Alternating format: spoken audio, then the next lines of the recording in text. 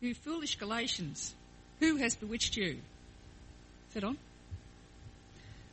Before your very eyes, Jesus Christ was clearly portrayed as crucified. I would like to learn just one thing from you. Did you receive the Spirit by observing the law, or by believing what you had heard? Are you so foolish? After beginning with the Spirit, are you now trying to attain your goal by human effort? Have you suffered so much for nothing?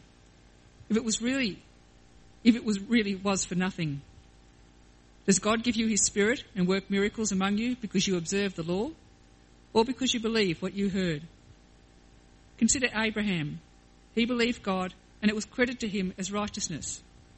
Understand then that those who believe are children of Abraham. The Scripture foresaw that God would justify the Gentiles by faith and announced the gospel in advance to Abraham. All nations will be blessed through you. So those who have faith are blessed along with Abraham, the man of faith. All who rely on observing the law are under a curse, for it is written, "Cursed is everyone who does not continue to do everything written in the book of the law." Clearly, no one is justified before God by the law, because the righteous will live by faith. The law is not based on faith. On the contrary, the man who does these things will live by them. Christ redeemed us from the curse of the law by becoming a curse for us, for it is written, "Cursed is everyone who is hung on a tree."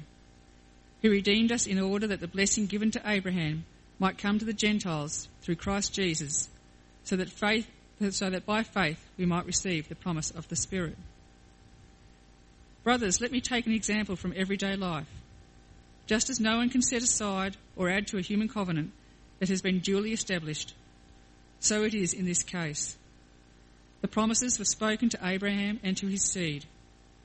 The Scripture does not say, "and to seeds," meaning many people, but, "and to your seed," meaning one person, who is Christ.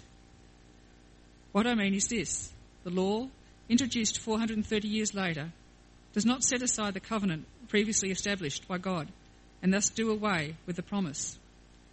For if the inheritance depends on the law, then it no longer depends on a promise. But God, in his grace, gave it to Abraham through a promise. What then was the purpose of the law? It was added because of transgressions until the seed, to whom the promise referred, has come. The law was put into effect through angels by a mediator. A mediator, however, does not represent just one party, but God is one. Is the law therefore opposed to the promises of God? Absolutely not. For if a law had been given that could impart life, then righteousness would certainly have come by the law. But the Scripture declares that the whole world is a prisoner of sin, so that what was promised, being given through faith in Jesus Christ, might be given to those who believe. Therefore this faith came, we are held prisoners by the law, locked up until faith should be revealed. So the law was put in charge to lead us to Christ, that we might be justified by faith. Now that faith has come, we are no longer under the supervision of the law. It's pretty heavy reading, isn't it? The part they're up to as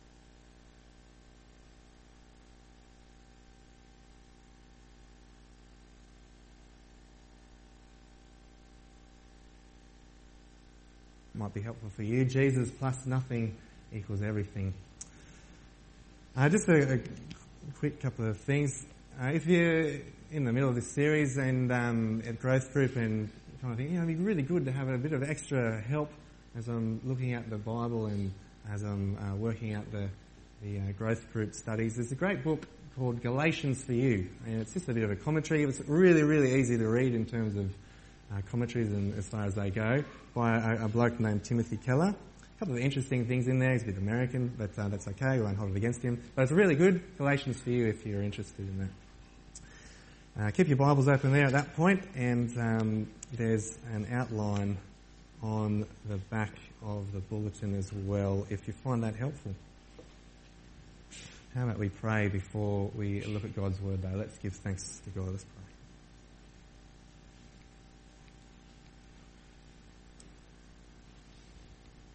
Heavenly Father, we do thank you for your word that's living and active. We thank you that in your word we find the good news of your Son Jesus. We thank you that through Jesus we have life with you. We're saved to be in a relationship with you.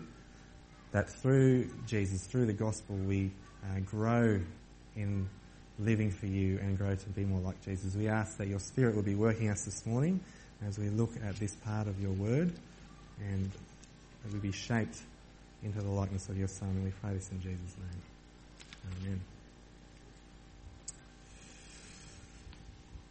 Amen. We've been cleaning up at home a bit recently just to get ready to move house. And I came across a couple of old school reports.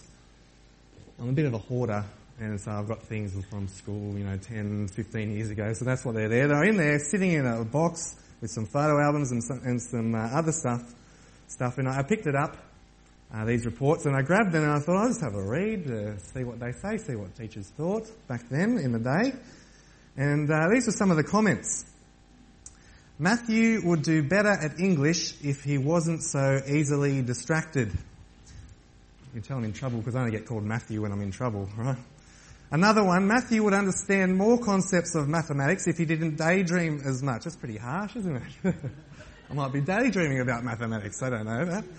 And lastly, Matthew needs to concentrate harder during class time in order to have a better grasp of biology.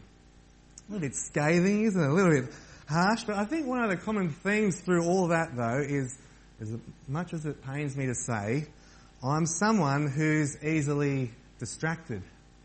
And you're probably thinking, oh, come on, we've known that. You've lived here for almost 2 years. Tell us something that we don't know. But for those of you that don't know me, it's true. I'm the person in mid-conversation that if something catches my eye, I'm kind of drawn to it, and they're still talking to me. Oh, sorry, yes. If I hear a loud noise of people laughing, then I'm drawn to that and I want to know what they're laughing about, and I wonder if I can be part of that conversation. If I see something flash past the corner of my eye, I'm caught by that and I'll go and see what it is straight away. I'm very easily distracted. But apparently, I'm in good company. You might be someone that's easily distracted as well.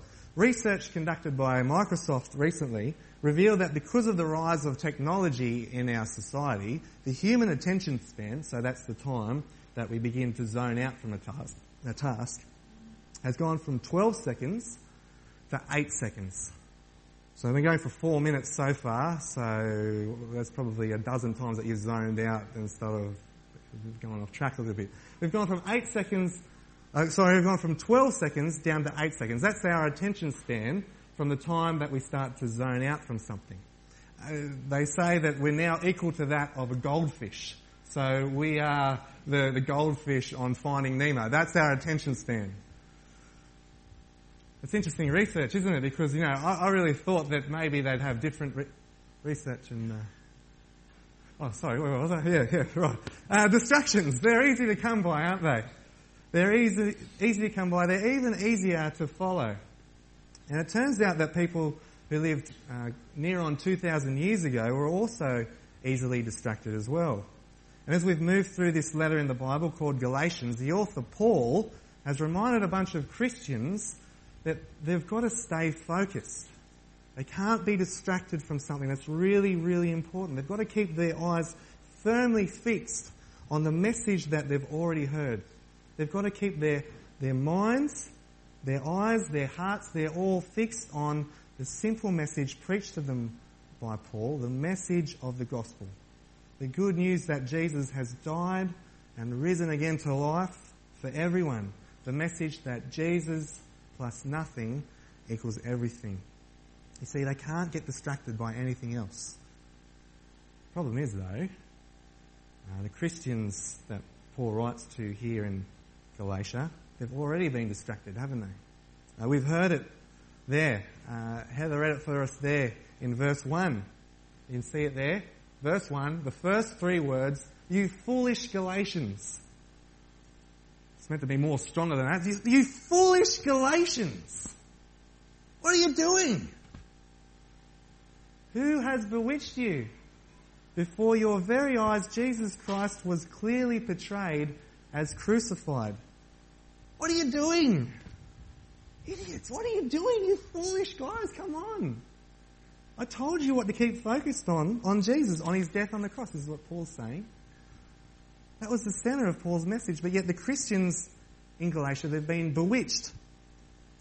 Literally, they've been fascinated. They've been captivated by something. They've been enchanted by something that's taken their gaze away from Jesus onto something else. And they're like bugs drawn to light, just heading towards that light that's distracting them from where they're supposed to be going. You really can't miss the frustration in Paul's voice there, can you? Doesn't really beat around the bush. He doesn't hold his punches, that's for sure. He calls them fools and he's like, oh, what are you doing? Foolish Galatians. He says it in verse 1 and then he says it again down there in verse 3.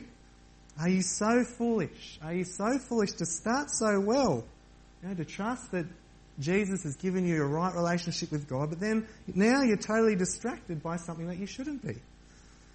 You see, the point is, it's only been a few years since Paul's been there among the Galatians, in the Christians in Galatia. A few years since Paul's preached about Christ clearly crucified.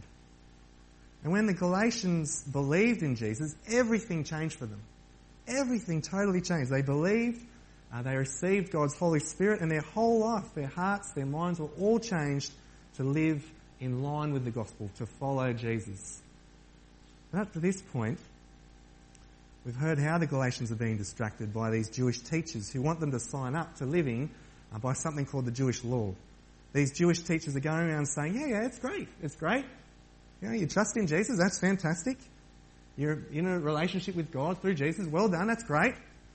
But, you know that to remain acceptable to God, you know that for God to keep loving you, that you've got to be doing stuff. You've got to be living like the Jews. You've got to be following the Old Testament, like the Ten Commandments and all the laws and stuff there. You see what they're doing? They're adding on to trusting in Jesus and what he's done on the cross with the Jewish law. And the worst thing is that these Christians in Galatia are falling for it. They're paying attention to it. They're distracted from what's really important. They're being distracted from the fact that Jesus plus nothing equals everything. It's to that idea, Paul says, you fools. You big dummies.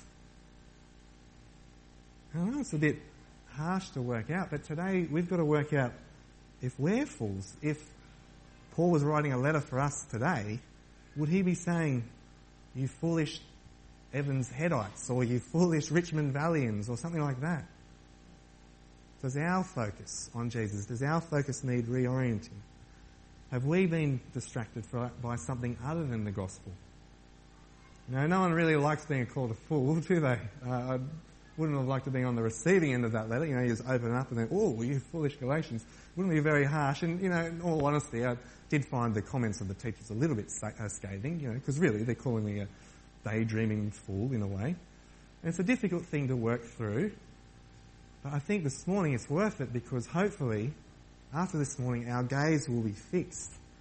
Our gaze will be fixed on Jesus, on who he is, on what he's done.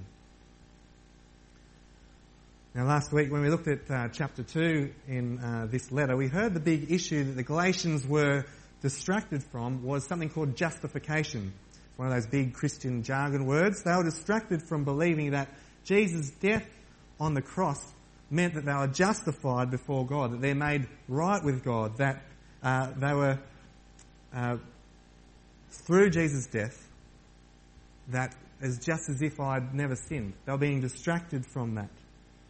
So instead of trusting that Jesus' death in our place means that we can say, well, it's just as if I'd never sinned, they were thinking, no, it's by what we do that means that God is going to see us right with him, in a right relationship with him. But Jesus is the only way that we can be justified before God. Jesus is the only way that we can be made right before God. And the big distraction that Paul wants to address here now, moving on from chapter 2, in chapter 3, is another big shun word, and it's called sanctification. Again, it's one of those big Christian jargon words which relates to the term saint. And it has the meaning of being made holy or being set apart to live a godly life. It's the ongoing process of our sin, our rejecting relationship with God and rejecting his rule, that being put aside so that we become more and more like Jesus. That's the idea of sanctification. And what we'll go on to see is that here in chapter 3, Paul says that we're not only saved by Jesus, we're not only saved by the gospel, the good news of Jesus, but we also now grow by the gospel. And Paul begins to unpack through a whole bunch of rhetorical questions there that show that we're not only saved by the gospel, but we also grow by the gospel. Now, I don't know, if you were someone that got in trouble when you were at school, looking out, I could probably say yes, I think a few of you probably would. If a teacher asked you directly a rhetorical question, you kind of knew that you were in trouble, I think, right? You get fired this rhetorical question and you're like, well, the answer's kind of obvious, but I know if I say it, I'm going to get in more trouble. So you don't really say anything. Well, that's what's going on here. The Galatians are in a whole lot of trouble because they're getting distracted from Jesus, and Paul then fires some rhetorical questions to them. The answer's obvious. All they have to do is think back to when Paul was with them. So track through the questions with me there from verse 2. He says this is what Paul writes, I would like to learn just one thing from you. Did you receive the Spirit by the works of the law or by believing what you heard? Are you so foolish? After beginning by means of the Spirit, are you now trying to finish by means of the flesh? Are you trying to do things? Have you experienced so much in vain if it really was in vain? No. So again, I ask, does God give you His Spirit and work miracles among you by the works of the law or by you believing what you've heard? The list of rhetorical questions are just being fired and you're like, well, I think I know the answer. Well, I really do, but if I answer, I'm going to be in more trouble. See, think back, Paul says. But think back when Paul was there preaching among them. It wasn't about the Jewish Old Testament law at all.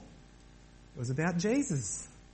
Preaching that Jesus is the only way to be right before God. Preaching Jesus is the only way to have a right relationship with God. So what a crazy thing to be doing what they're doing in verse 3, to begin that after they trust in Jesus, receiving the Spirit, but then move on from there thinking, well, now I better do stuff in order to live a life that's pleasing to God. Yes, I've been saved by Jesus, but to grow as a Christian, well, it means I've got to be doing stuff, I've got to be following the law.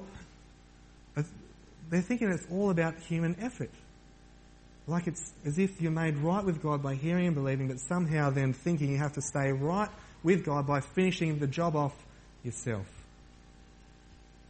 And Paul says if you've fallen for that idea, that you start with the Spirit and you finish by doing your best in order to be accepted by God, in order to grow as a Christian, in order to be loved by God, well then you're crazy.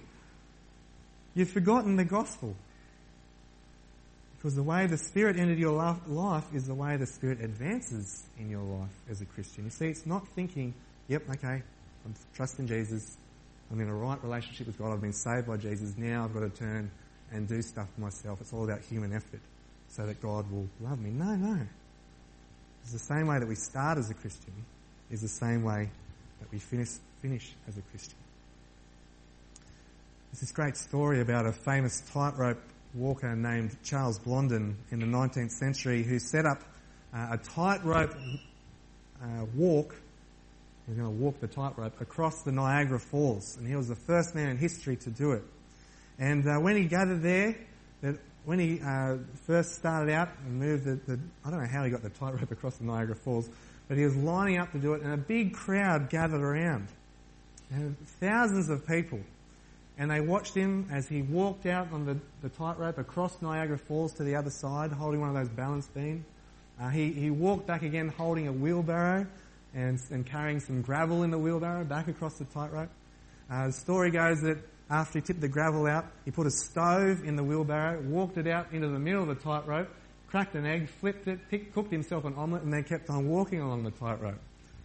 Now, a big crowd gathered around the great Charles Blondin as he did this, and the crowd were amazed.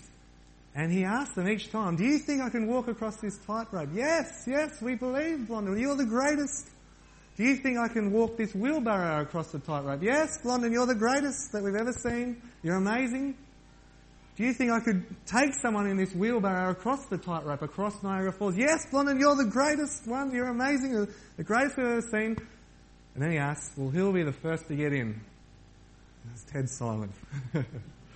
No one wanted to get in with him. No one wanted to get in the wheelbarrow for him to push across the tightrope.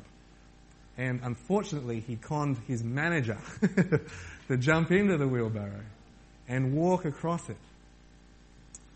It's believed that midway through, across the tightrope, the manager starts freaking out, as he would, because you're high above the Niagara Falls. And he starts freaking out and he thinks, oh, we're going to fall. What do I need to do? I need to do something to correct this because we're going to fall. Maybe I should lean this way. Blondin says to him, calm down. You've just got to let me guide you across and carry you across the tightrope. And he got to the other end.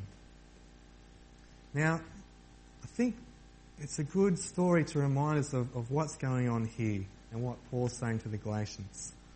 That really, just like Blondin's manager had to entrust himself to the one who would do it all for him, just like Blondin's manager didn't have to do anything to get across, to go where he needed to go. That's what Paul's saying about the Christian life. It finishes the same way that it starts, with believing the good news of Jesus, that Jesus has saved us into a relationship with God, and that Jesus, through the work of the Spirit, grows us as Christians. You see, as we grow as followers of Jesus, we repent, we turn back to God, and we look to Christ's saving work, and the Spirit works in us, shaping us to become more like Jesus. It's not about trusting Jesus, yep, I'm in the right relationship with God now, I'm saved, and then going, well, what do I need to do here in order for God to keep loving me? No, it's not about that. It's always been about entrusting ourselves to God, who does everything for us. And then in a masterstroke in chapter 3, in the next few verses, Paul brings out the big gun in his argument. He brings out the big, great daddy of all arguments, the great father of the Jews, Abraham. He wants them to consider Abraham and how he lived. And now when you read about Abraham here, it's not just some kind of random example that Paul's plucked out and stuck down in the chapter there. This is the great father of the Jewish nation. Abraham was the childless, 100-year-old bloke that God promised there'd be a line of descendants from him that would bring blessing to all the world. That's who Abraham was. And you can read about him in Genesis 12. And so what do we learn here? Abraham wasn't right with God because he kept the Jewish law. That's what Paul's saying. The law hadn't actually even been given yet. But Abraham was still credited as righteous. He was still counted as being right with God. You see, verse 6. So Abraham believed God, and it was credited to him as righteousness. Consider Abraham. He believed God. He believed what God said, that from his line, a whole line of descendants would come, and it was credited to him as righteousness. He didn't even earn his righteousness by keeping the law. Now, it was accounted to him simply because he held on to what God had promised. Just like that manager of Charles Blondin, the tightrope walker, holding on to the promises of what Blondin said, that he'll be safe and he'll guide him safely across the tightrope. Well, here Abraham is holding on to what God promised, that from him a whole line of descendants would come, that from his line there'd be blessing for all the nations, for everyone. And so the question is, well, who's counted as the real family of Abraham? Now, who's in the family of Abraham? What's the family characteristics? What are the family traits? Often people recognise who my family members are because of two things. First of all, our laugh. Apparently we laugh all the same. And second of all, our lateness. We're often not very punctual. So that's how people pick that I'm from this family, that my brother's from this family, that the sisters, we're all from the same family because we laugh the same and we often usually late. I don't know what the family trait, the family characteristic is for your family, but what it is for Abraham's family is that do you have to be Jewish? Is that what it is? You've got to be Jewish. You've got to follow the 10 Commandments. Is it that you've got to follow the law that makes you a child of Abraham? Is it that you've got to be part of the Jewish tribe of Israel? Well, the thing that makes you part of God's family, the thing that makes you part of Abraham's family, isn't the law, but it's faith. Who are the ones that will experience blessing? Who are the ones that experience that blessing? Those who believe in God are the children of Abraham. Right from the start, God grabs Abraham and says, I'm going to reverse the curse of sin that's been on the world since Adam and Eve. Since they chose to ignore God's rule and reject God, there's been a curse that's existed over the world, and God says, well, I'm going to reverse that now. I'm going to reverse the curse on the world that's been there right from the start of humankind. And I'm going to reverse the curse starting with you, Abraham. I'm going to count people righteous when they believe, when they hear about Jesus and put their trust in him. So all nations, in that way, will be blessed through you. So verse 9, those who have faith are blessed along with Abraham, the man of faith. Those who have faith are blessed along with Abraham, the man of faith. See, the Christians that we read about there in Galatia, they already had faith, but now they're being distracted. They're thinking that they need to look to the law to be acceptable to God. They need to look to the law in order to live a godly life. Because if they want to play the law game, well, Paul says they're fools. And if they want to play the law game instead of God's blessing, they'll only find curse. You see, the law has always been about doing, just like cleaning the bathroom or painting the Sydney Harbour Bridge, doing, and never really in the end getting done. Sure, we might be able to do some of the law, but we're never ever able to do all of it. And that might be able to do some things, but we'll never be able to do everything. And the trouble is, that just leaves us under a curse of not being in right relationship with God, thinking that it's our own human effort. So how do you get right with God? How do you enjoy God's blessing? How do you remain acceptable to God? How do you live a godly life and please Him? Verse 13 there.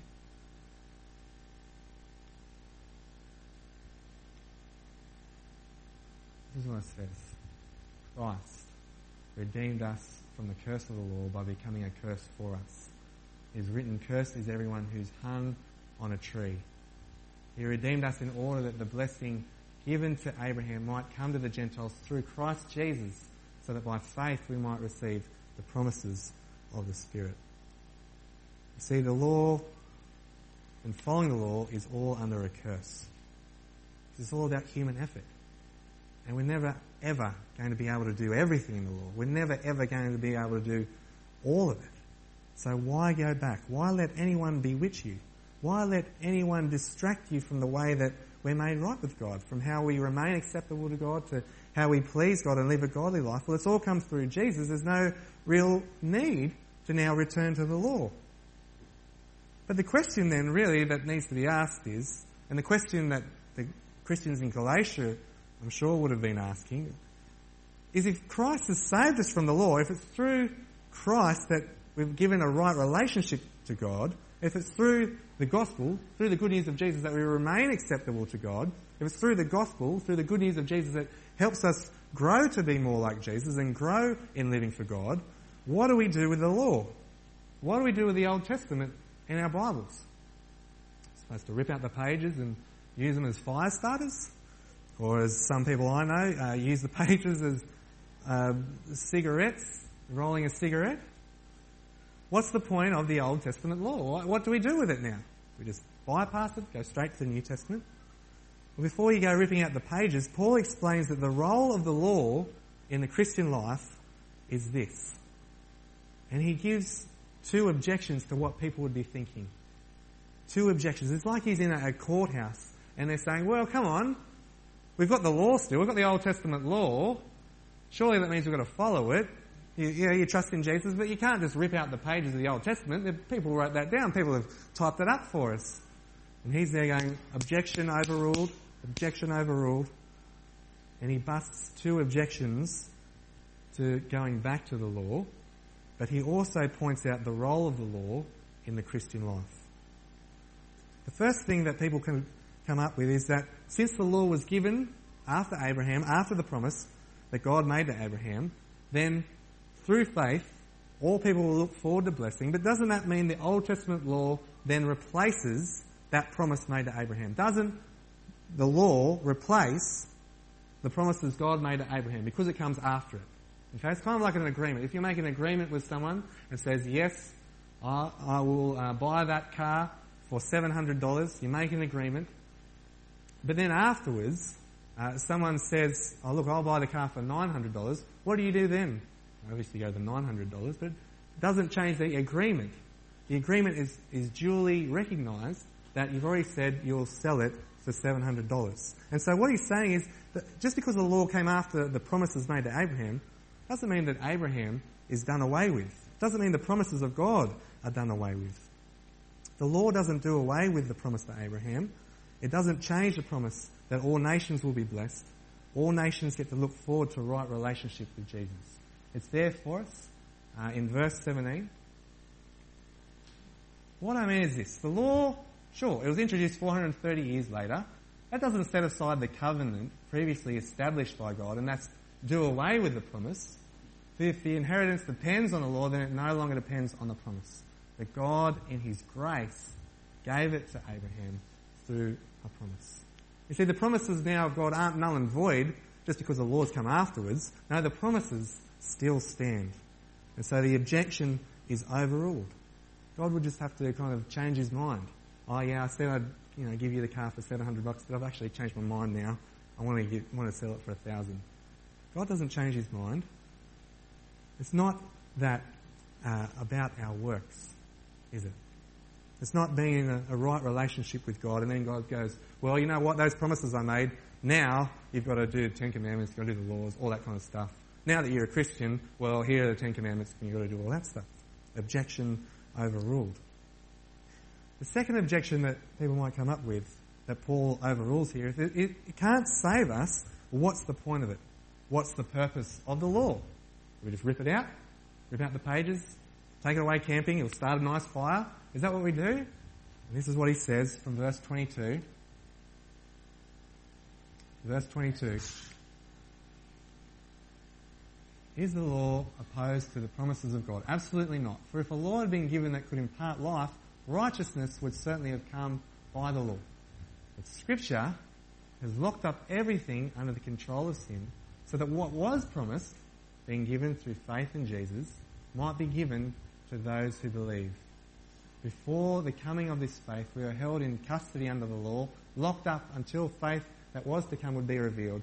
And so the law was our guardian until Christ came, that we might be justified by faith. We are no longer under a guardian. See, the great big purpose of the law is just like some of the signs that you see when you're driving along the highway. Often when I drove in Sydney, I would miss the sign and then wind up in the worst possible place, somewhere out the back of Blacktown or something like that. You've got to keep an eye on the signs when you're driving, don't you? With the law is one big sign pointing ahead to our sin, pointing ahead to our need for a Saviour. It's just one big sign. That's the great big purpose of the law, to show us that we can't be in right relationship with God. We need a Saviour. And the law teaches us then to look to find, to trust Jesus. So I wonder if you've been bewitched. I wonder if you've been captivated or fascinated by something else. Have you been distracted? Has your gaze shifted from the gospel thinking, well, now I'm saved by Jesus, but in order to be accepted by God, well, I need to keep doing things. I need to keep living and following the law. Now, maybe that's not really our problem, though. I don't really think now we can think that. Maybe we do, but I think maybe one of the big problems is that we're distracted away from the gospel. We're distracted away from what Jesus has done for us. And we think, well, maybe it's just up to me to do lots of great things. Maybe it's up to me to provide a really great morning tea. Maybe it's up to me to be the best youth leader. Maybe it's up to me to be the best kids church leader. Maybe it's up to me to be the best prayer or the best church service leader or the best anything. Maybe it's up to me. I've got to do this in order for God to accept me. Maybe it's up to me in order to live a life for Jesus. Maybe we've instituted a law ourselves. Rather than so much following the Old Testament law, we institute this law where we think, well, I've got to do stuff myself. I've got to be the best this and this and this so that God will then accept me, so that God will then love me, so that I'll be more of a godly Christian. And that's a works view, isn't it? Where we think that for us to keep being acceptable to God is by the things that we do. And so we try to outshine each other. We try to outshine someone else. We try to look at ourselves in the mirror and think, well, it's up to me. Rather than look through the window to Jesus, we look at a mirror and point back to ourselves. And don't get me wrong, it's great for us to serve out of thankfulness to Jesus, but perhaps we need to switch our gaze away from ourselves and onto Jesus. Take it to the one who has given us a relationship with God. By His Spirit, He enables us to live for Him. Maybe we've been bewitched in thinking that to grow as a Christian, to grow in godliness, well, it's all about what I do. That's how I've got to grow. I would need to do all this stuff in order to grow as a Christian. But we need to remember the Spirit. We need to remember that the Spirit points us back to Jesus. The Spirit causes us to repent, to turn away from our sin, to turn back to Him. So we need to switch our gaze off ourselves. Instead of looking at the mirror thinking it's up to me, looking through the window to Jesus and saying it's all about Him, it's about His death and His resurrection. Maybe we've got to change our self-instituted laws, do away with our self-instituted laws and remember the gospel, remember the good news of Jesus and His saving work, abandoning our own self-trust and looking to Him and asking for Him to work in us a thankful life, a life in response to what He's done for us. There's a great hymn with a verse that I thought we'd finish off. An old hymn sums it up well here, I think. Lay your deadly doing down at Jesus' feet. Stand in Him alone, gloriously complete. Let's pray that we would be doing that. Let's talk to God. Heavenly Father, we give You great thanks for who You are. We give You great thanks for what You've done for us in Jesus. Father, help us to look away from ourselves, thinking that it's us that's going to be accepted before You, that's us that's going to be loved by You. It's us just doing things that are going to help us grow as a Christian. Father, help us to turn back to Jesus, to remember the gospel, that He has died so that we're saved, He has risen to life, He's given us the Holy Spirit to live lives that are changed for Your glory, and we pray that we do this for Jesus' sake. In His name we pray. Amen.